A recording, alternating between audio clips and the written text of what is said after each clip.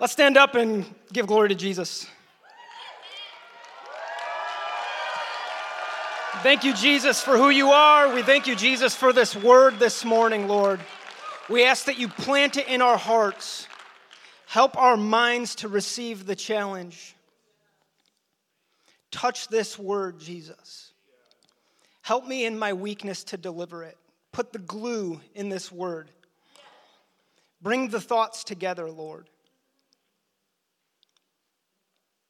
The anointing pour out in this room this morning, as it already has through worship, as it already has through Dan's word. Jesus, we just thank you for who you are. You are incredible. You are magnificent. You are the desire of our hearts. You are more than we could have ever hoped for. We thank you for who you are and what you've done for us. Amen. All right. Is it okay if I point is that okay? It's not going to do anything? All right. Cool. So I titled this teaching sermon. I don't ever know what to call it. Teaching, sermon, something. It's the title is Called to Be with Him. Called to Be with Him. I was going to title it The Peril of Prayerlessness, but that just sounded really hopeless. So I went with that instead. So I'm just going to pick right up where Nate and Christy left off. Christy really highlighted the prayer life of Jesus. And then Nate came in the following week and preached 8 minutes over. And so he gave me the license to preach 30 minutes over.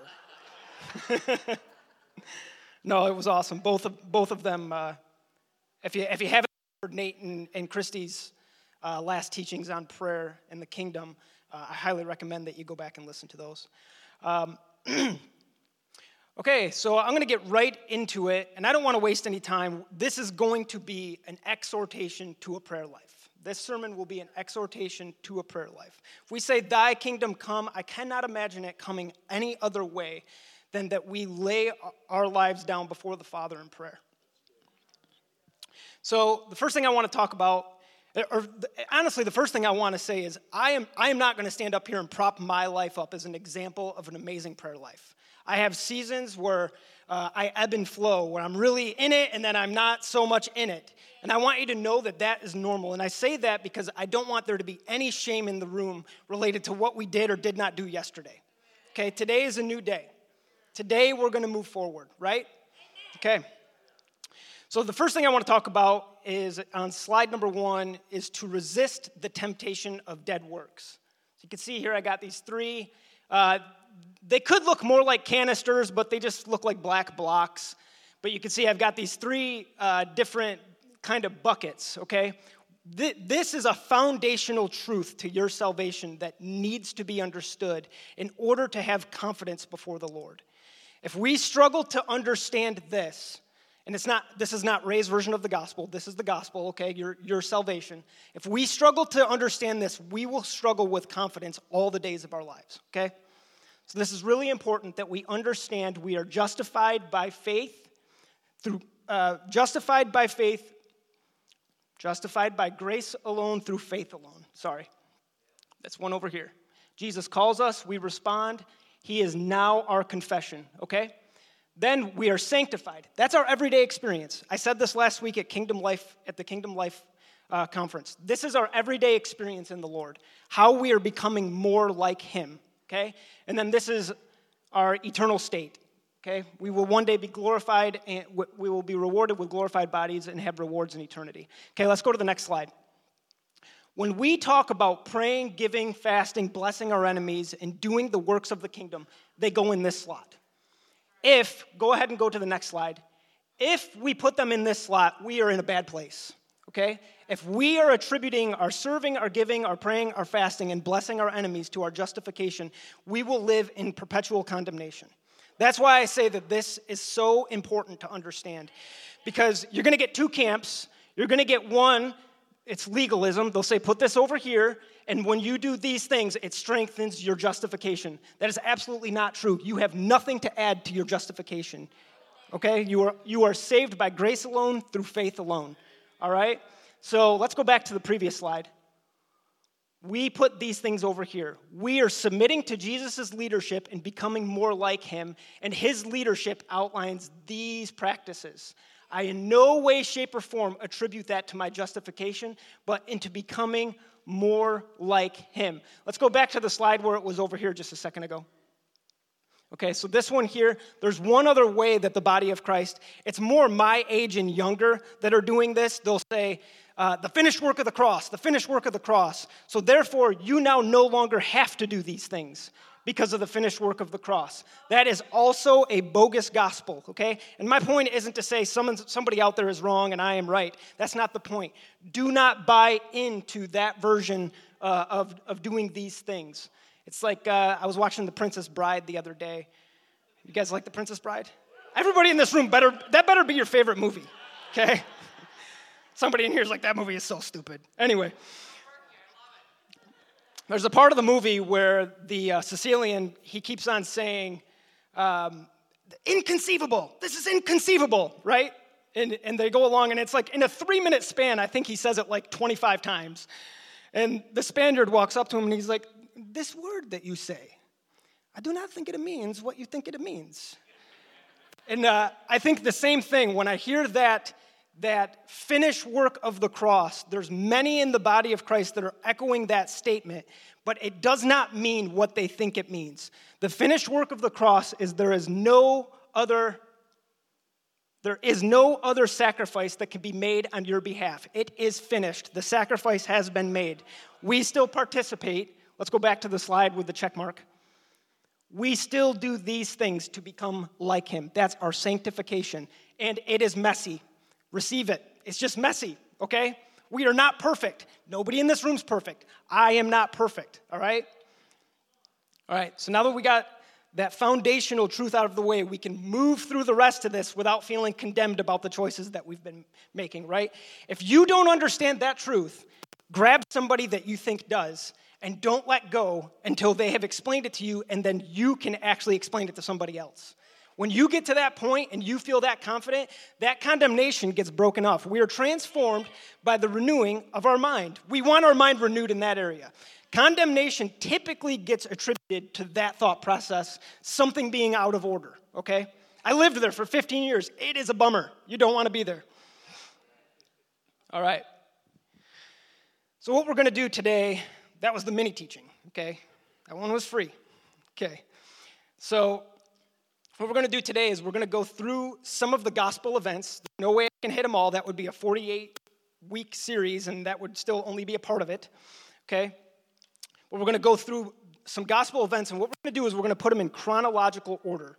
This is so important, to take the 4 gospels, because none of them have the whole story. Okay, none of them have the whole story. They're all separate. They all have a different purpose.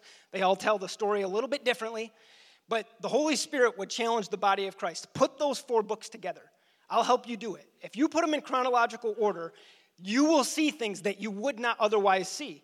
Because what ends up happening is if we don't put the events in order, we read it as fragmented pieces, and it's a little bit weird. And it's like, why did Jesus say this? And now suddenly he's over here doing this thing. It seems out of place, right? That's normal. It's normal to feel that way when you're reading the Gospels. But when we put the events together in order, and nobody can do it perfectly, but we can get it pretty close, there's some things that begin to be illuminated and some patterns that come forward that make it really clear that we can apply to our lives. We're like, oh, I would not have seen that unless I saw this chronologically. So what we're going to do today, we're just going to skip a rock across the 4 Gospels. We're not going to, again, hit every single. That would be impossible, but we're going to hit one of those main threads that's working its way through. Okay, so Mark chapter 3. In Mark chapter 3, we're starting off, Jesus has already gone up to Cana. He's done the miracle at the wedding. He's come down to Jerusalem. He's cleansed the temple. He's talked to Nicodemus. He went back up through Samaria, talked to the woman at the well, and now he's back up in Galilee, and he's doing a ministry tour in Galilee, okay? There was a previous slide, it had a timeline. So those little arrows just represent Passover. It's like you're getting nerdy when you get the timeline going. And there's also a map in your future, so just prepare yourself. Okay, so I'll keep the timeline. I'm visual. I like things like I don't, until I can see it, it doesn't make sense to me. All right, we can move to the next slide. So in Mark chapter 3, he's come up through Samaria. He's doing a tour in Galilee. He's been ministering in the synagogues. And in Mark 3, 13 through 15, it says, he went up on a mountain. Now Luke says he goes up on the mountain to pray. And he called those to him who he desired, and they came to him. And he appointed the 12, and now we got to grab onto this, so that they might be with him, he might send them out to preach, and to have authority to cast out demons. All right? Let's take a hold of that. We are called to be with him. Say, to be with him. That is your primary calling. That is your primary calling. Say, it's my primary calling, to be with Jesus. Okay? Don't get tunnel vision on that. Just get tunnel vision on this. Doesn't matter what your job is, doesn't matter what your occupation is, doesn't matter what your hobbies are, doesn't matter who your family is. I mean, those things matter. But tunnel vision, your number one thing is to be with him. Number two, you send them out to preach the gospel, or send them out to preach. Now, this does not mean that Jesus handed all of them a microphone and a stage and was like, now go and get 100 people. To preach could literally mean to go to one-on-one, 2 people, 3 people, okay? So don't think of preach like I ain't called to preach. Preach does not necessarily mean microphone. As a matter of fact, it most of the time just doesn't. So it's 1 and 2 people, discipling people, teaching them the ways of Jesus, okay? And then number 3, to have power over darkness, or what they say is cast out demons. These are the 3 things that the disciples are called to, all right? Now, when he says he calls them to preach, what did he call them to preach? Well, he called them to preach the same message that him and John have been preaching, which is that repent, for the kingdom of heaven is near, right? Now, we have to get this. This is another kind of unlocking of our minds a little bit, just like before when we talked about the justification, sanctification, glorification. If we think of repentance incorrectly, we will live in condemnation. Because if we think of repentance as I have to remember every single thing that I did wrong and bring it before the Lord for it to be a legitimate repentance, we would never overcome. I've got things going on in here that I can't even keep track of, right? So he's not keeping track of that list for me. I don't need to keep track of that list, okay? So the message of repentance is the message to renew your mind. And in renewing your mind, you are transformed. That's what repentance is. Repentance is not make a list of everything I did wrong, feel really, really bad about it, bring it before the Lord. Lord, I just really hope that you are not mad at me anymore, right? That's how I lived for 15 years, okay? It's not a good place to live. But when we lock into, it's actually the renewing of our mind. Thinking the way Jesus thinks transforms us. Now, we don't say, I'm not going to change my behavior until I think like Jesus. Don't do one and not do the other. We do them both. We renew our mind. We act like Jesus acts, right? But it's not going to happen in reverse. We don't determine, I'm just going to be a really moral person now and be awesome, and everything else is just going to follow on. That will just end in a huge dumpster fire. Every single time you will be an emotional train wreck. So we don't want to do that. We want our minds renewed. Now, how do we know that was the message? Because that's literally what they're saying is like there is a new way to life now, and you need to think this way. So repent of your old way, think the new way, all right? Well, Jesus says this in the Sermon on the Mount. So he calls the 12 to him, comes down the mountain. He stands on a plain. And that's in Luke chapter 6. In Matthew 5, 6, and 7, it's the Sermon on the Mount, okay? And he preaches the Sermon on the Mount, very, very popular, very famous sermon. But in the sermon, he says 6 times. He says it 6 times. You have heard that it was said. Meaning, you have this way of thinking, and then he follows it up with, but I say this. Right? You think this way, but I say this. What are you going to choose? Right? And if we line up with Jesus' words, we aim to obey Jesus' words, we are in act actively repenting. Does that make sense? Okay? Now, let me rewind just a little bit on this repentance thing, because I do not want to take away the importance of the confession of sin. I will gladly lay on the floor and say, Lord, I blew it today. I need a reset, okay? So I'm not saying we don't do that. But what I am saying is you get saved, and then it's like there's 500 things on your list of things that you know you did wrong, and now you have the burden to remember it all. We don't need to do that. But we do need to confess to our brothers our sins, and we need to confess to the Lord our sins, all right? But we know what actually changes us is to determine that we are going to think differently.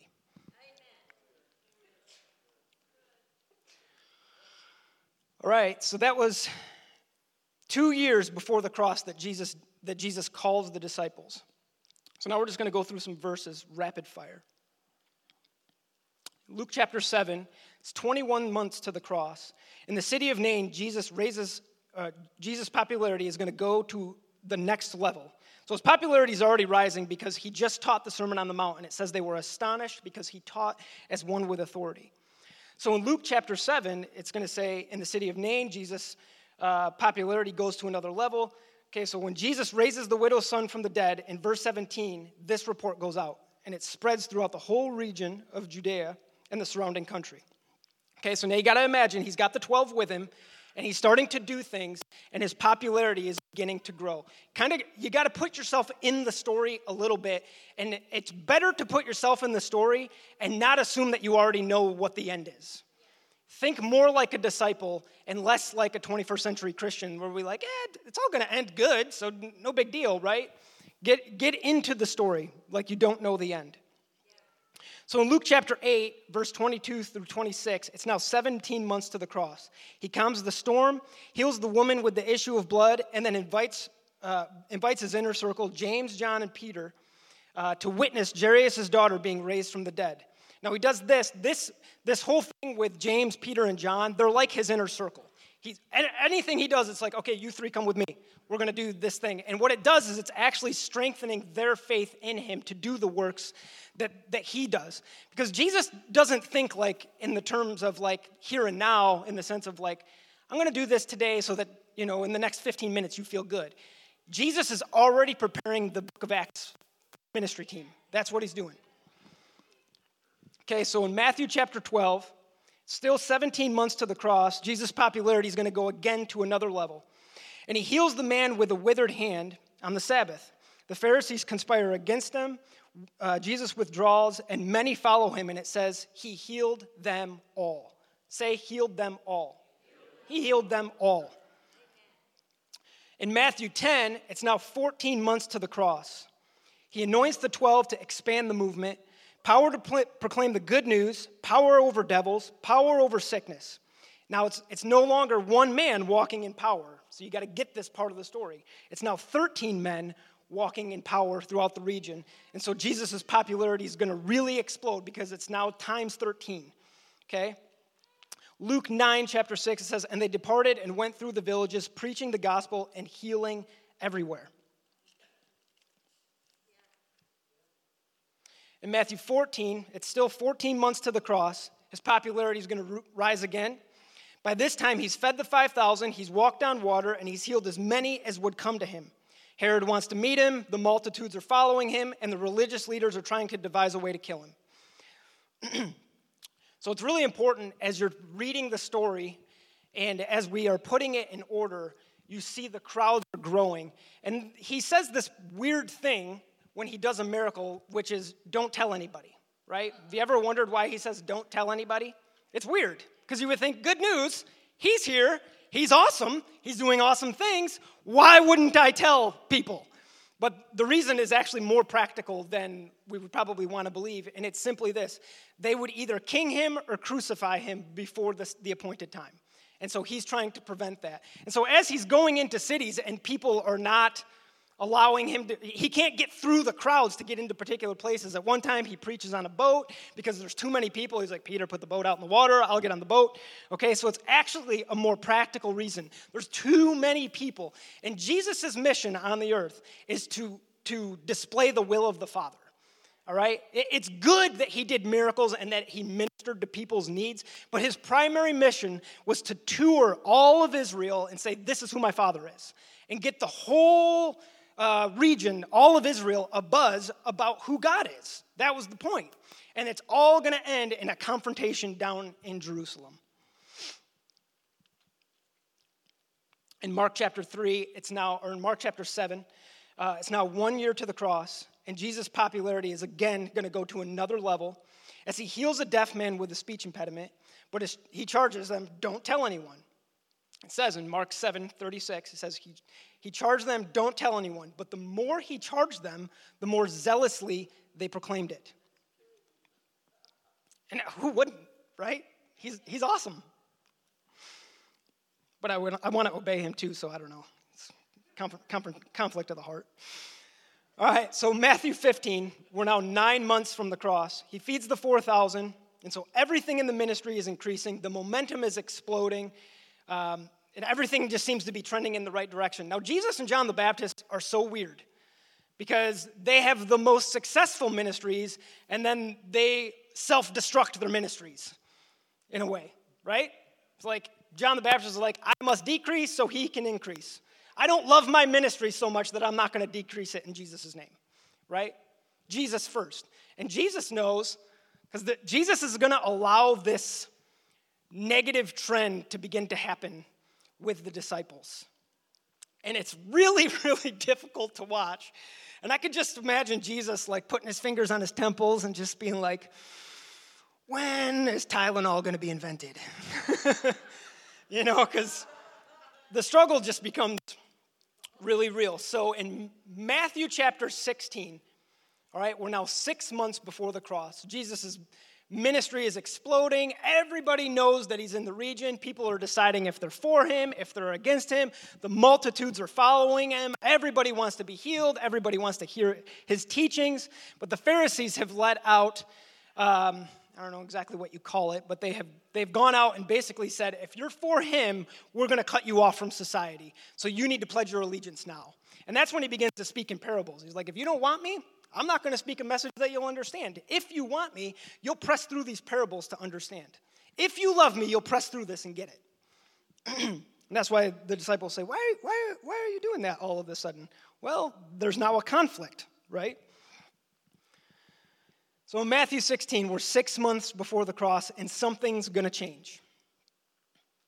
It says it's at the pinnacle of the movement. So you got to think this is like the high place. And if you're in the flesh, so just start imagining Peter, right? Everything's awesome. Jesus, we just got to keep everything going awesome. Like just the momentum is amazing. We're doing awesome. You've sent us out. We're doing miracles. We're casting out demons. We're preaching the gospel just like you are, right? But at the pinnacle of that movement, Jesus warns the 12, and he says, beware of the leaven of the Pharisees. Now, this is not an isolated statement. He's not just like and this is why it's so important that the story's not fragmented. Because he's not just saying, beware of the leaven of the Pharisees, and then like, well, just move on. This theme is going to now carry for the next 6 months. The next 6 months is the most intense part of the story. Now, we know it ends in the cross, and that's really intense.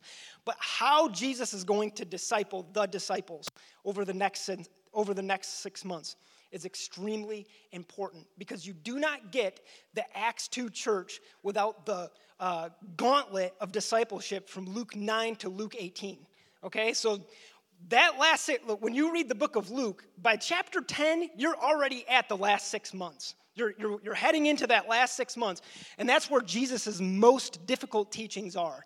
And so if you really want to be challenged, which I would really recommend being challenged, go to that place in Scripture, Luke chapter 9 through roughly 18, and you're going to hear Jesus say some really, really challenging things. But what it does is it actually strengthens the body so that we get in one accord. It isn't to point his finger and say, you guys don't have your life sorted out and you're never going to get it sorted out. He's actually strengthening them to live selfless lives that are laid down and to pick up their cross.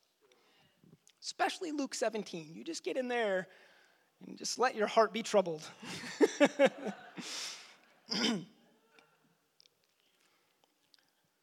So he warns them of the leaven of the Pharisees, which is hypocrisy. And Jesus starts to speak to them about their deficiencies and their small compromises. And he's essentially saying to them, he's like, listen, I see your weaknesses. You don't actually see them. I see them. But if they go unchecked, if you don't address these weaknesses that you have, these deficiencies that you have, your life is going to unfold into a life of hypocrisy. That's what he's telling them. So this is what he does. He's so good. He is so good.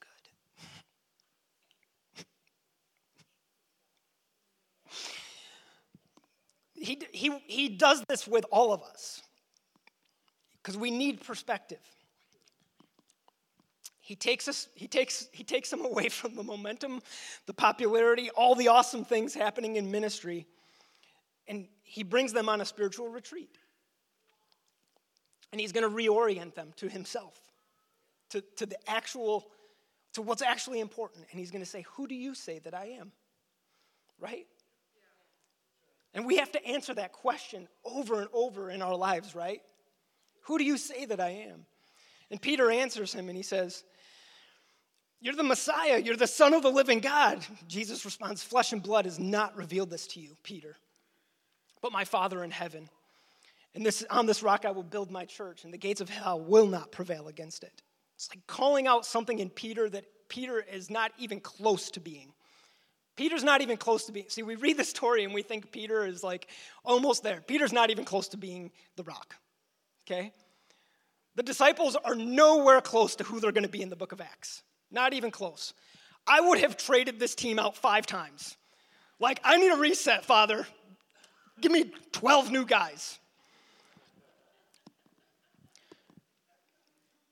But Jesus is just way too kind for that. He never gives up on people, ever. And that's a message for us, right? It's so easy to give up on people. It's so easy to sit in this room and have given up on people that are in this room. That's just so the nature of our flesh. And if we can't handle sitting in the room, we just move to a different church, right? And it's like, we will not ever truly learn to love until we can learn to love people in the difficulty of their life choices. No matter how much they irritate us. That's the whole Sermon on the Mount is basically like, if I was going to say it in a mean way, I don't want to say it in a mean way because Jesus doesn't, but it's almost like get over yourself and love people. You have to love people in their weaknesses. But Peter doesn't like his answer, and so he turns and rebukes Jesus, and Jesus turns around and rebukes him. He says, but turning and seeing his disciples, he rebuked Peter and said, get behind me, Satan, for you're not setting your things on the mind. You're not setting your mind on the things of God, but on the things of man. And he could have turned to the other 11 disciples and said the same thing. You all have the things of men in mind. You really actually don't know what my will is. And you're not even actually trying. And we're going to see that unfold over the next 6 months. So the narrative of the Gospels at this point, the last 6 months, it shifts from ministry expansionism now to personal discipleship. And Jesus is going to put them through a radical discipleship program that they will understand. And he knows they are not going to get it. But he knows that these teachings will ultimately bear fruit in the book of Acts. And that's why he does it.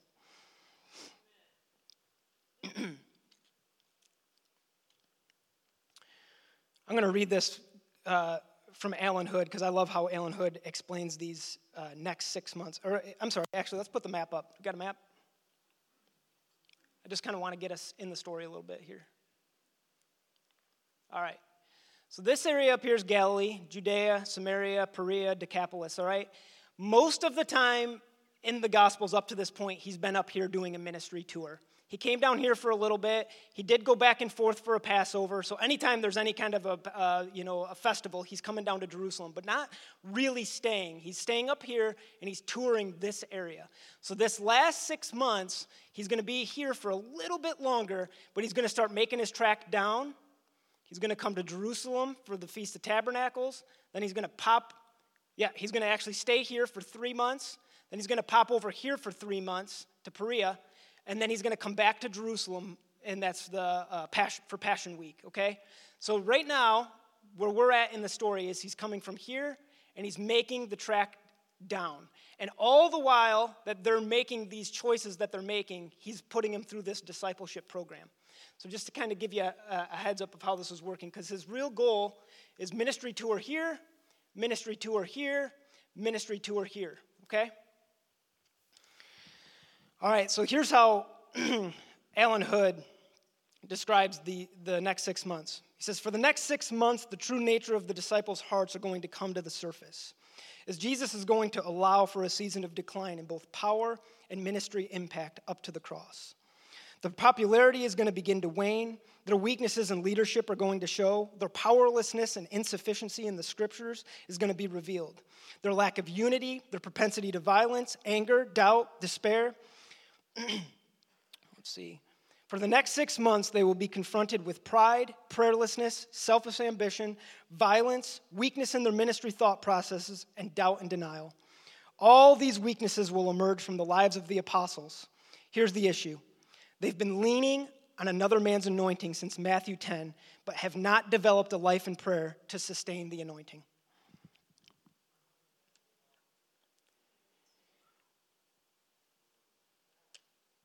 I'm just so thankful because they wrote the Gospels. These guys wrote them or attributed to them. And they thought it necessary to add these next 6 months to the story so that when we read it, we don't look at super apostles, right? Because there's no such thing as a super apostle.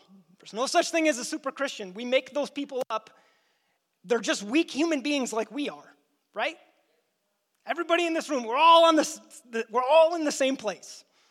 We all need the same help. And so they insert it in the story so that we have something to identify with. So when we see our own broken choices, we know that there's hope. So he brings them on the spiritual retreat. And in Matthew 17, it's 8 days later. It's 8 days later. And Jesus is going to bring James, Peter, and John, his buddies, up onto the Mount Transfiguration, right? Jesus' face explodes like a sun. Peter and James and John fall down. Peter starts going off about, let's build buildings. Elijah and Moses are there. They start talking to Jesus about his departure, which is the cross. Peter is totally in the things of man mindset. He's thinking Isaiah chapter 2. That's what I think. I think he's thinking Isaiah chapter 2. Let's build the governmental complex from Isaiah chapter 2 on this mountain. Let's build a ministry center where we are powerful and people can come and people can go, right? This is where Peter's mind is at. We'll disciple people from here. It'll be amazing.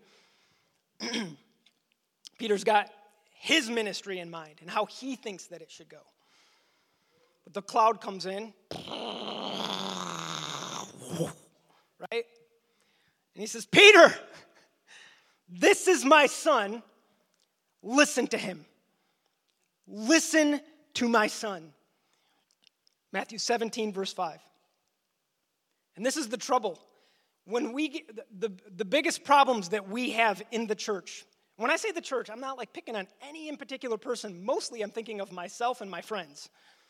When we run into trouble, it's that we're not actually listening to Jesus.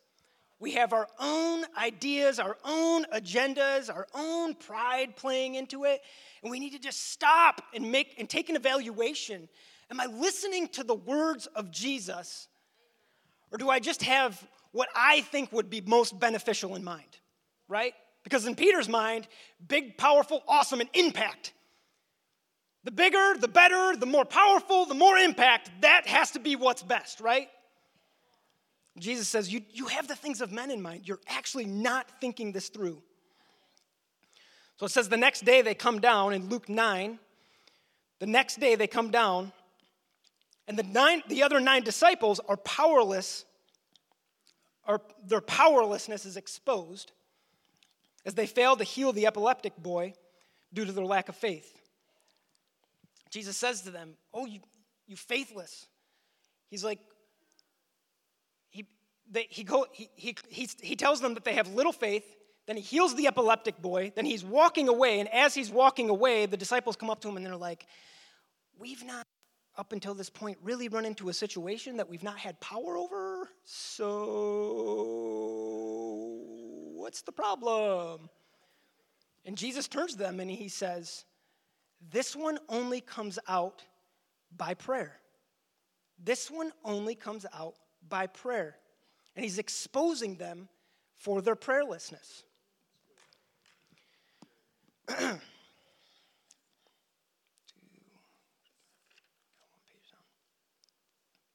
He's not saying if you see somebody, sick and hurting, call a quick prayer meeting. All right, how long do we do this for? 5 minutes, 6 minutes, 8 minutes, 20 minutes. All right, now let's go pray for the guy. He's like, you need to layer your prayer life. You need to sit before the Father. You need to invest in a secret life before God. And that's what he's warning them about with the leaven of the Pharisees. He's warning them about their secret lives. That leaven in your secret life will work its way through. But prayer does the same thing. If you develop your secret life before God, eventually it works its way through. And your faith will grow, and your expectations will change.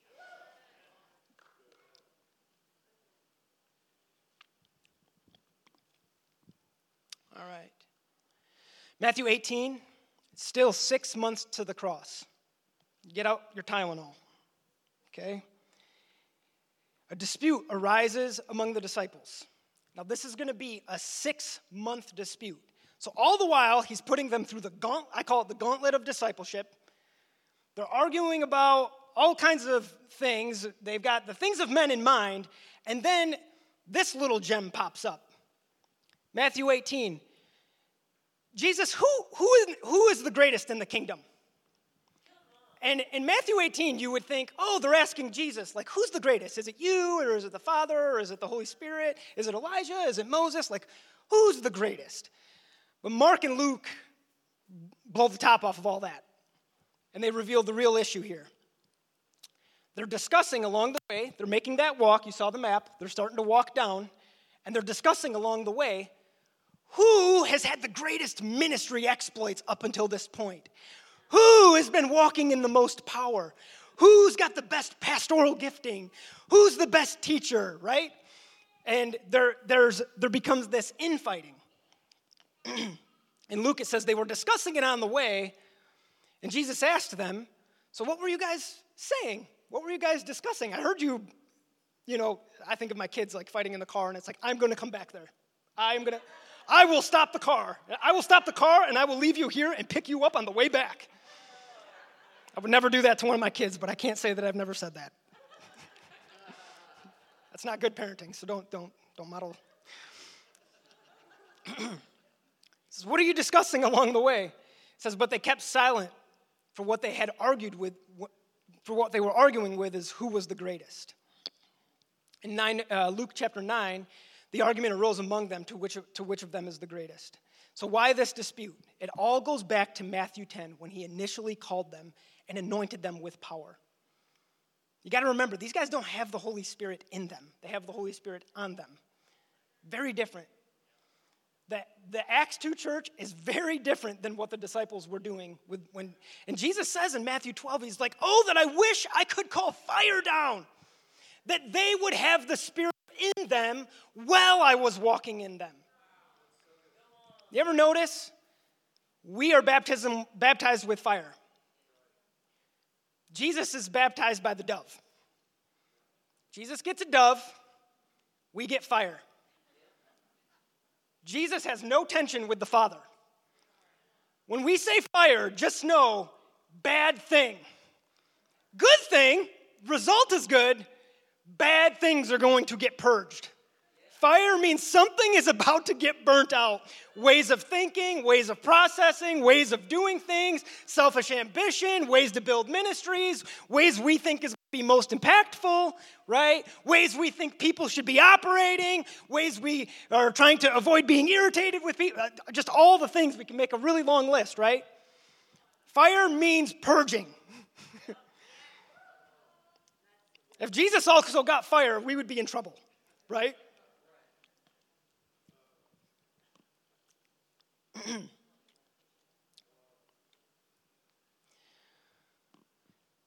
So Mark chapter 10, it's now still 6 months to the cross. This whole 6-month thing, you just got to understand the hinge of the story, okay?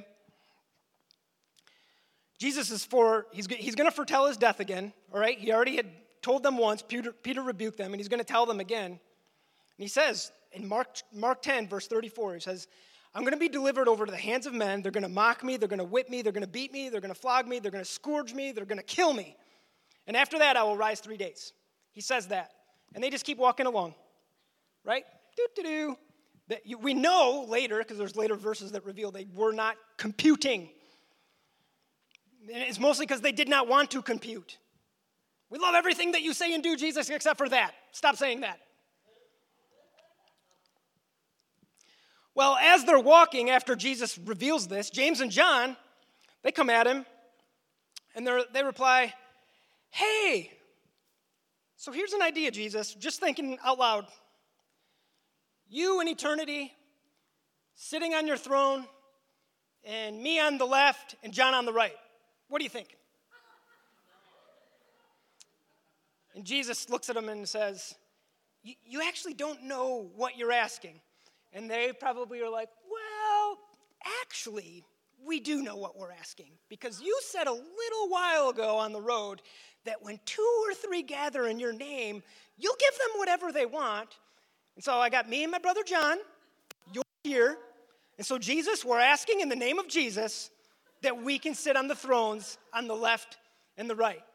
And I could just imagine Jesus just like, please, right? And then John being like, so you're saying there's a chance? And then James looks at John. You know what we need to do? Maybe it's because there was only 2 of us. I think there needs to be 3 of us. Let's go get Mom. So they run back into the walking caravan. Mom, we've already asked Jesus. The idea is planted. We want to sit at his left and his right. She's like, you're my boys. You, of course, deserve to sit at his left and his right. There is no other option for you. So, okay, Mom, we've asked. We think if you ask, it throws it over the top. And then, and really, they're having this conversation. They're preempting who's the greatest. If we sit at the left and the right, we're the greatest by default. That discussion is over. The greatest discussion is over, and now it's na-na-na-na boo-boo to the rest of the disciples. So Mom's like, okay, I'll ask. And I just imagine, because Jesus named these guys the Sons of Thunder, which is like this corny name. Like, I'm like, dude, 1994 wants the wrestling tag team name back, you know? But Sons of Thunder, I'm like, man, it just sounds so 1994, right? Where everything is awesome and extreme, whatever. So they ask her, and she comes along, and I can't help but, because of Alan Hood and the way he describes this, imagine her as now, like, she's not Jewish, she's Italian. And she comes walking out, you know, swole, flexing, comes up to Jesus, and she's like, this is literally how she frames it. Jesus, I need you to do me a favor. She asks it like it's a favor. A favor is, can I have a cup of sugar? A favor is, can I borrow $5 till Monday? No, she's asking, I want you to let my son sit at your left and your right and rule through all the angels and eternity forever. I want that as a favor. And he says, okay, let me ask you a question. He's so kind that he even, like, entertains these conversations. I would just, like, guys, I need to be alone right now. I need to be alone right now. But he entertains these conversations. And he says, can you be baptized with my baptism?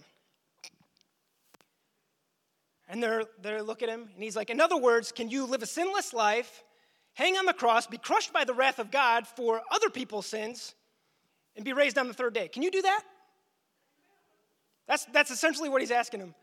And they go, yeah, we can do that.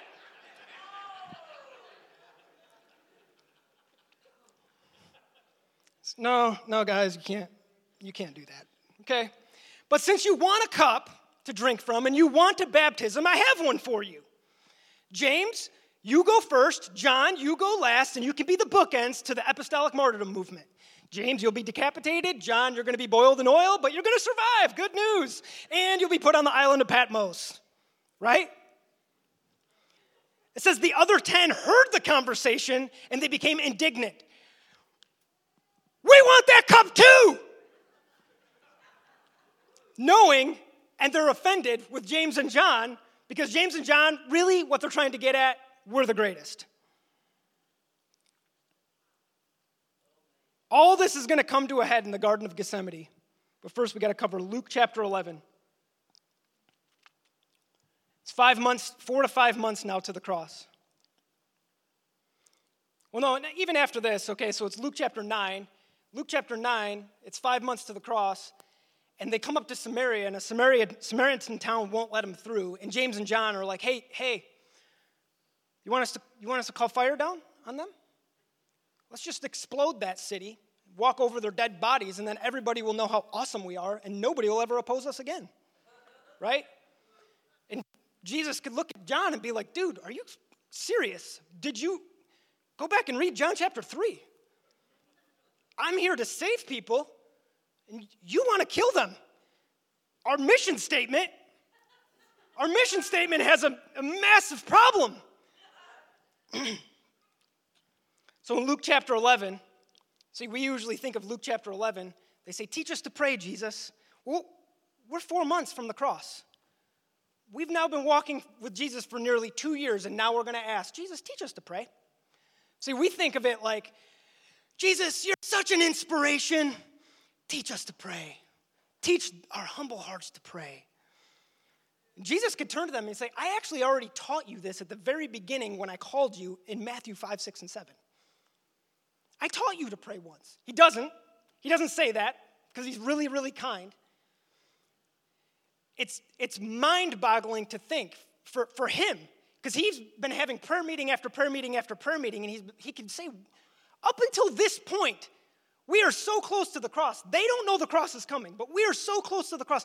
What have you been doing at the prayer meetings? What have you been praying?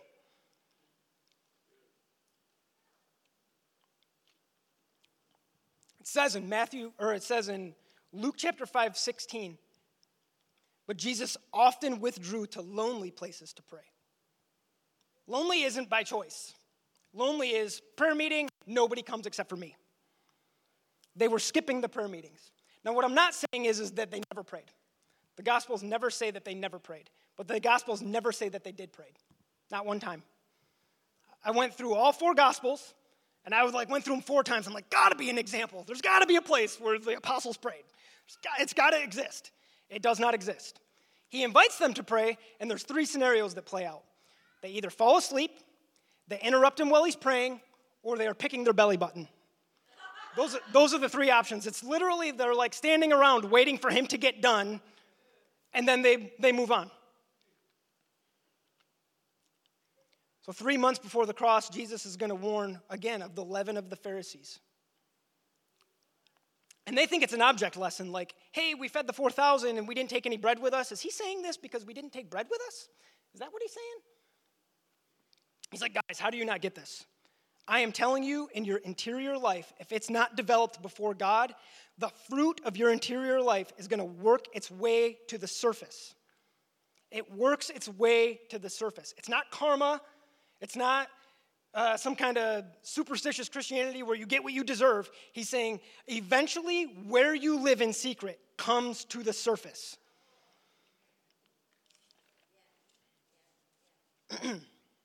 And that's what's going to happen in the upper room in the Garden of Gethsemane. I'll wrap this up. So in John chapter 13, we're now at the Passover meal, and it's all going to come to a head. Jesus comes in and he washes their feet. Peter, in his having false humility, says, you ain't washing my feet. I'm too humble for that. You don't wash my feet. You're the Lord. And Jesus tells him, if you don't get it. If I don't serve you, you don't have any part in me. Oh, okay. Then wash my whole body. Wash my whole body. Jesus is like, nah, feet's good. I'll just wash your feet. Then Jesus reveals next, I'm going to be betrayed. He reveals his betrayer. So he washes their feet, reveals the betrayer, and it's like the disciples say, well, good, now that you got that out of the way, the argument starts back up over who's the greatest.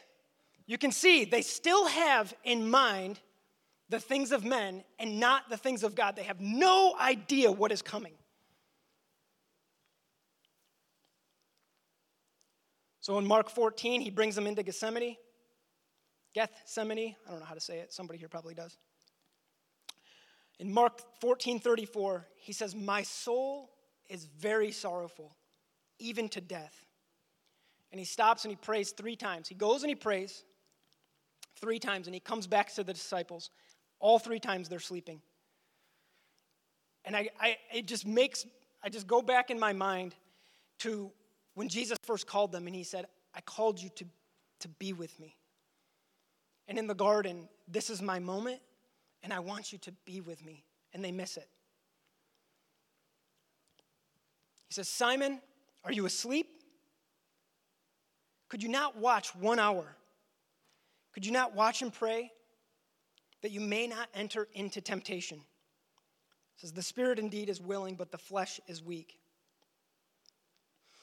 So he wakes them up after the 3rd time he prays, and he says, that's enough.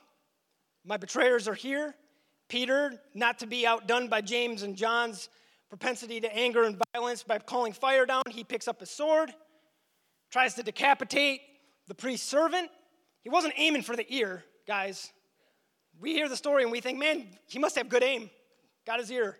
He was trying to kill the guy, and he just isn't an athlete, so he missed.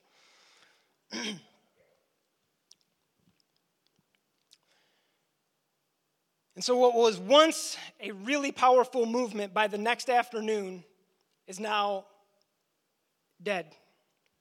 Judas is hanging dead. The prophetic promises of Mary at the incarnation are dead. Jesus is dead. Peter has wept bitterly, and the rest of the disciples have scattered back to their insignificant lives. Pretend that you don't know the rest of the story, that you're locked in this spot now, right? This is where we are. Your whole perspective is every prophetic promise from 33 years ago from Mary up until this point is now hanging bloody on a cross.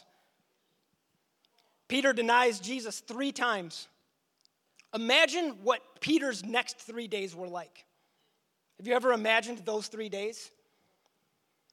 Full of shame, self-hatred, doubt, despair.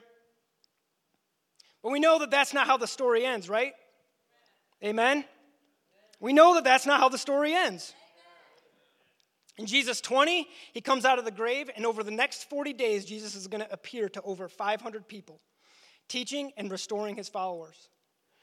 In John chapter 21, Jesus gives Peter the opportunity to overcome his shame. Now think this through. Put up slide 29 if it's not already. He gave him the opportunity to resist temptation, so when his moment of pressure came, he didn't run from Jesus. Does this make sense?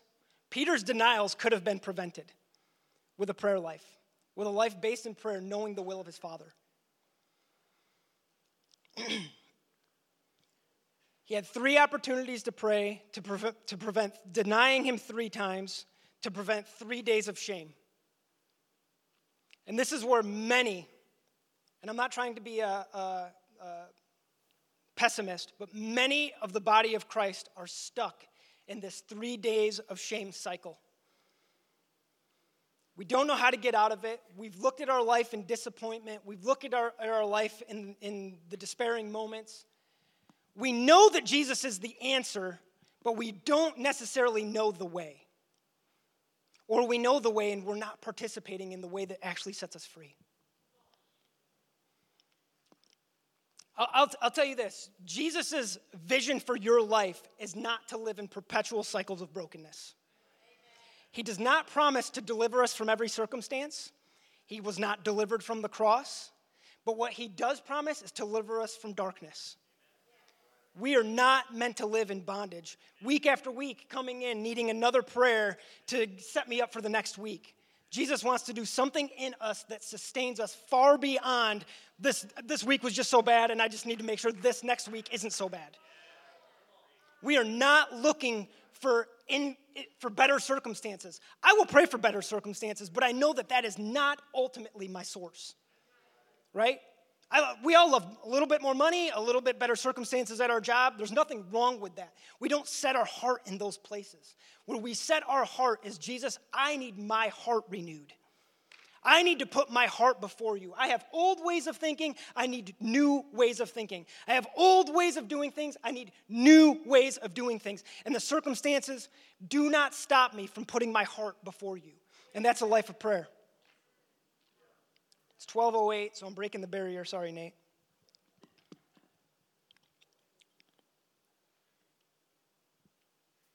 Everything in the book of Acts suddenly shifts and changes. The apostles, they go to Jerusalem and pray. They're baptized by the Spirit in Acts 2. And it says in Acts chapter 1, verse 14, all these were continually devoting themselves with one mind to prayer. Right? Brothers and sisters, if we want Book of Acts results, we have to put in place Book of Acts practices. We cannot expect to walk in power over sickness, disease, and darkness if we do not do what Jesus has instructed us to do. When we don't take up our prayer life and put ourselves before the Father, which ultimately is going to end in intimacy, that's really what he's after. He's after you. He's not after your obligation to prayer time. He's not signing you up for a duty.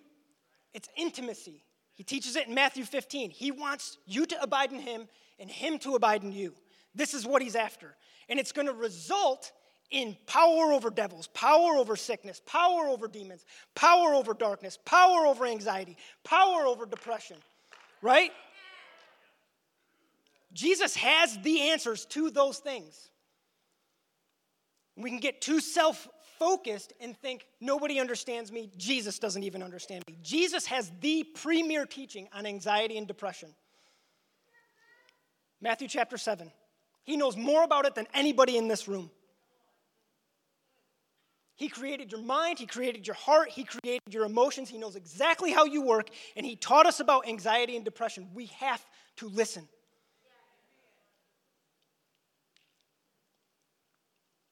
In Acts chapter 6, it's all going to come full circle. Slide 31. It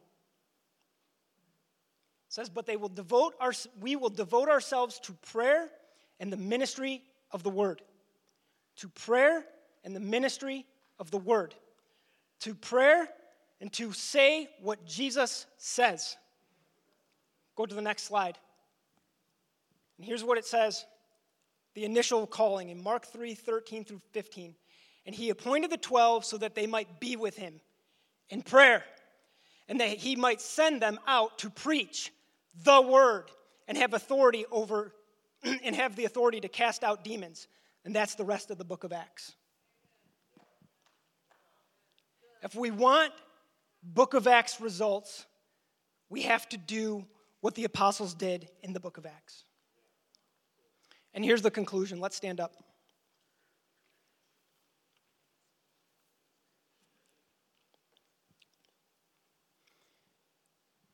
In conclusion, this is what a life of prayer, and many more things, but these are 4 big ones. A life based in prayer produces the following: power on our words to speak with the authority of the Holy Spirit. Power on our hands. That's power over sickness, death, disease, and darkness. Power on our hearts, that we would endure in faith in all circumstances. Everybody say, all circumstances. If you make your prayer life primarily about your circumstances, you will end up disappointed. Your prayer life has to be about your heart and the condition of your heart and how to endure those circumstances, not to be always delivered from them. Sometimes we are delivered, sometimes we are not. But who we are in that place determines who we are amongst each other.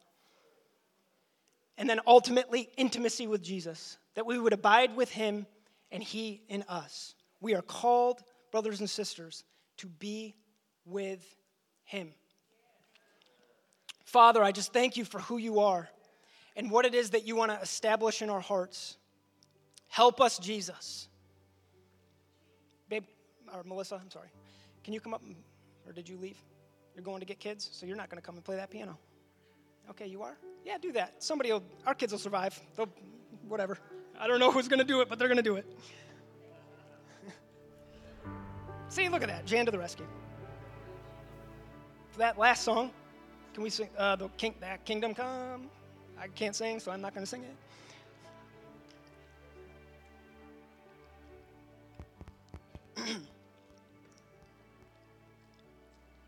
Father, we have an eager expectation and believe in faith that you want to break through our lives.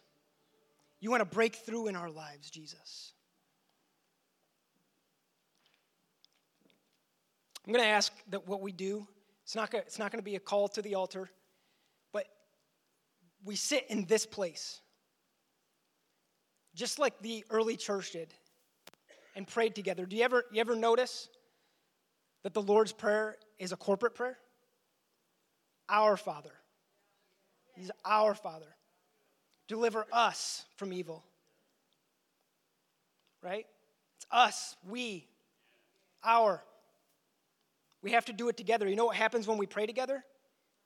We start liking each other. We like each other. We get in one accord with his will. So let's just do business. I know everybody's hungry. It's 12:15. I understand. But let's just, in the spot that we're standing, in the spot that we're sitting, let's ask him, bring something fresh, Lord. I need my heart renewed. I need my mind renewed. Forget your circumstances for a minute. Just put them aside. Put aside how the week went. I need a heart that can endure in faith. Your kingdom come, Jesus. Your kingdom come, Jesus.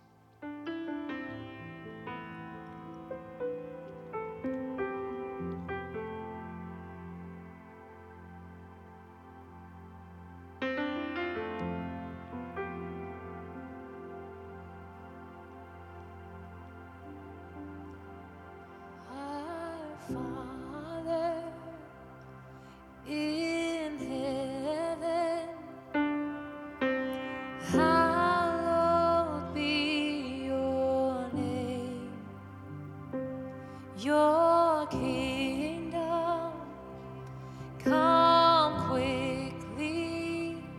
Your will be done the same.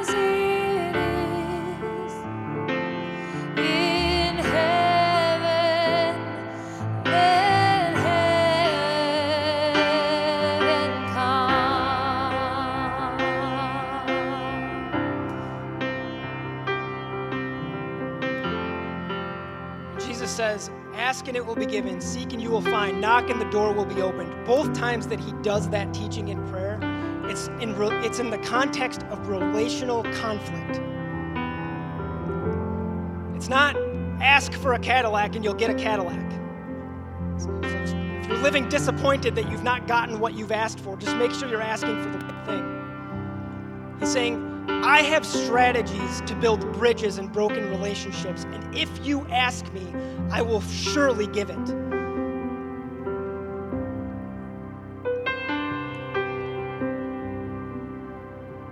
Think of the person, the last person that's just done something that's rubbed you the wrong way, and lift them up in prayer. Ask the Lord for a strategy to mend that relationship.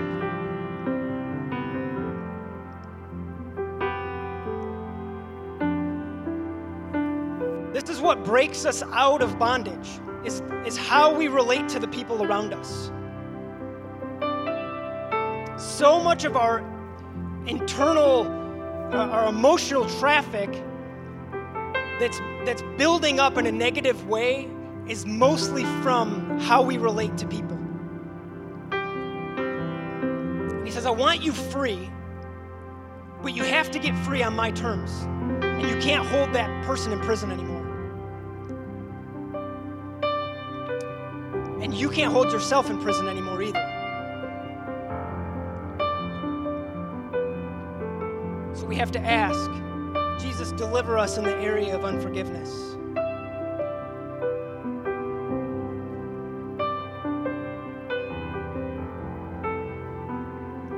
Give me a bigger perspective about the people around me. I want to be like you, so I need to love them the way you love them. You didn't trade out the disciples, so I'm not trading out my friends.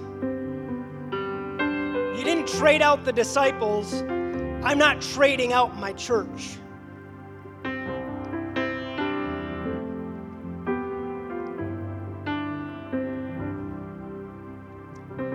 I'll close with this. In the smaller group that I have a little bit of influence in, I encourage 5 minutes a day in prayer. I know that sounds simple. I know that sounds elementary. But 5 minutes a day is better than 0 minutes a day. And what will happen is the Lord will grow that 5 minutes. You'll be finding yourself sneaking away to be with Him. You'll find yourself in instances where you would have rather have had your mind entertained, and you'll say, I got to get another minute with Him. Just me and Him. The Lord wants to grow that, and I guarantee He wants to grow that in every single person in this room. If you have the Holy Spirit in you, He wants that for you. So Lord, we ask that you do it in your name. That we will lay aside our flesh. Listen, if we leave it up to our flesh, we end up with Doritos and Netflix. But if we submit to the Spirit, we end up with Him. We all have 5 minutes. We all have much, much more than that, actually. And He's going to grow that in us. And our intimacy with Him is going to change. And our interactions with one another is going to change. And how we affect this city is going to change. And how we affect this region is going to change. And how the nations are affected because a small group of people are willing to lay down 5 minutes before the Father and pray to Him. It doesn't take much. It's ask and you will receive. If you want a resolution, you have to ask. He will give the Holy Spirit to those who ask. People who walk in power because they want it.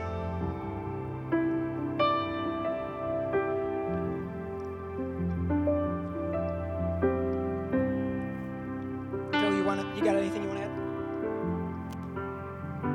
All right, if you haven't gone and gotten your kids, you can go get your kids. If you want to stay and pray, feel free to stay and pray.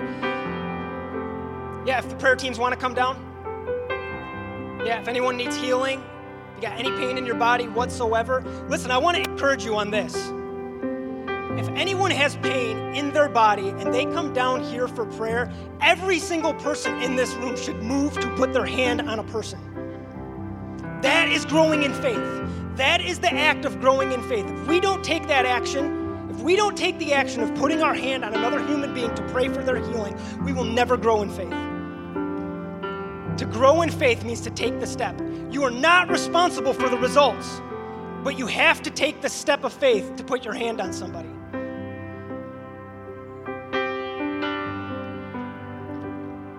We thank you, Jesus. You are awesome.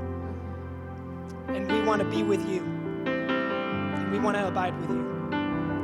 In your name, amen. Give me vision to see things like you do. God, I look to you. You're where my help comes from. Give me wisdom. You know just what to do. God, I look to you. I won't be overwhelmed. Give me vision to see things like you do. God, I look to you. You're where my help comes from. Give me wisdom. You know just what to do.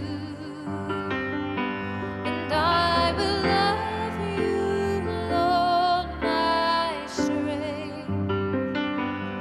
I will love you, Lord, my shield. I will love you, Lord, my rock. Forever all my days, I will love you, God.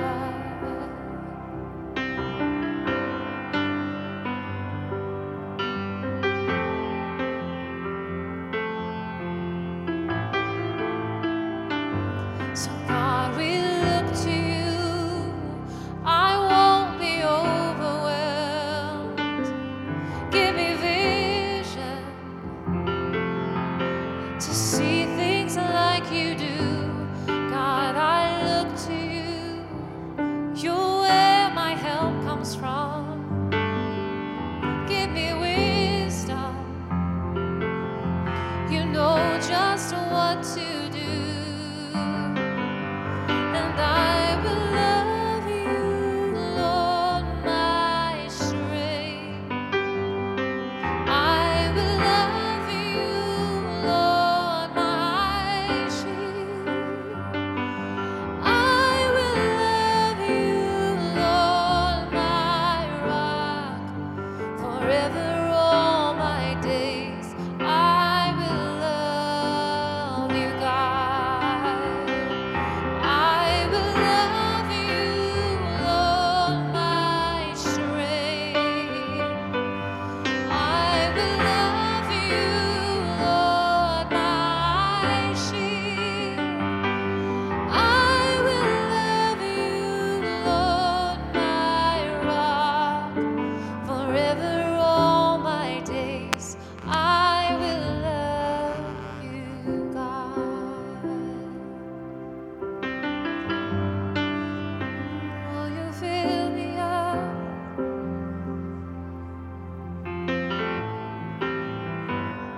Give me your eyes. Give me your heart, Jesus. Wanna